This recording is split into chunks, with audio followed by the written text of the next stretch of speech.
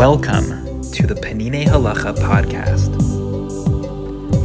Pesach, Chapter 3, the mitzvah of getting rid of chametz.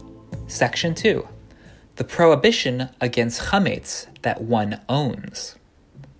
The prohibition against chametz on Pesach is unique in that it is not only forbidden to eat it, but it is forbidden even to keep it.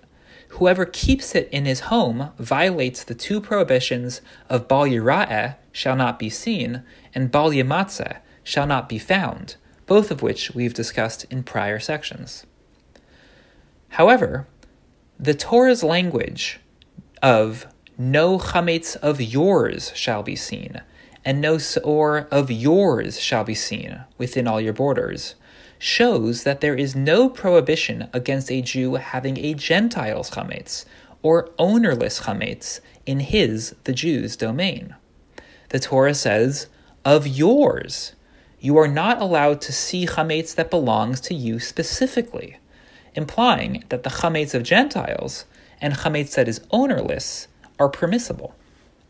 Therefore, if a Gentile lives in a Jew's courtyard, even if the Jew owns the courtyard, and even if the Gentile works for the Jew does not have to clear out the Gentile's chametz.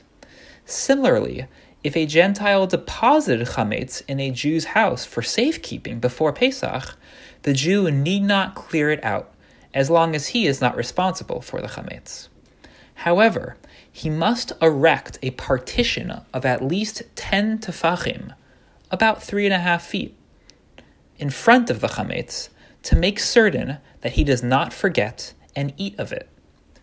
Alternatively, he may lock it up and hide the key, or close it in a cabinet and tape the doors shut, so that if someone should come to open them, that someone will be reminded of the prohibition against chametz.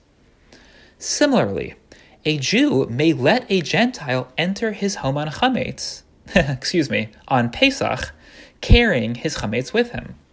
It is forbidden, though, for the Jew to eat with the Gentile at the same table, lest the Jew forget and eat of the Gentile's chametz. Even if he puts something on the table to remind himself not to take chametz from the Gentile, there is still concern that a crumb of chametz may get mixed into the Jew's food. However, if the Gentile eats at the table first, a Jew may clean the table thoroughly of all the chametz crumbs and then eat matzah there. To summarize, you are only forbidden to keep chametz on Pesach if it's your chametz. If it belongs to a non-Jew or belongs to no one, it can be on your property during Pesach. One must make a partition or lock it up or close it off in a cabinet, but it can be on your premises. Likewise, a Gentile can walk into your home carrying their own chametz, and that is not a problem. One interesting idea from the footnotes. We've talked a lot about the two negative prohibitions against having chametz. Bal Yimatzeh, shall not be found, and Bal Yira'eh, shall not be seen. According to the Rosh, Bal Yira'eh, shall not be seen, is violated if you keep in your possession any chametz large enough to be readily visible. That is, even if it's not literally seen by you, you are still in violation. However, Rav Yosef Karo, writing in the Kesef Mishnah, holds that one only violates Bal Yira'eh if they literally see that chametz on Pesach. And of course, all this only applies if it's your chametz.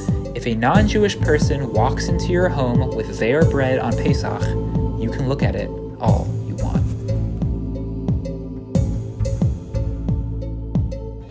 The Penine Halacha podcast provides English audio of Penine Halacha, an exceptional work of halacha by Rav Eliezer Melamed Shlita. The English translation was overseen by Eli Fisher and Koren Publishers. These texts are available for free online, and beautiful printed volumes are available for purchase. The summaries and reflections are from me, Ben Greenfield, Rabbi of the Greenpoint Shul in New York City. I occasionally make subtle changes to the original translation, often for clarity, sometimes by mistake.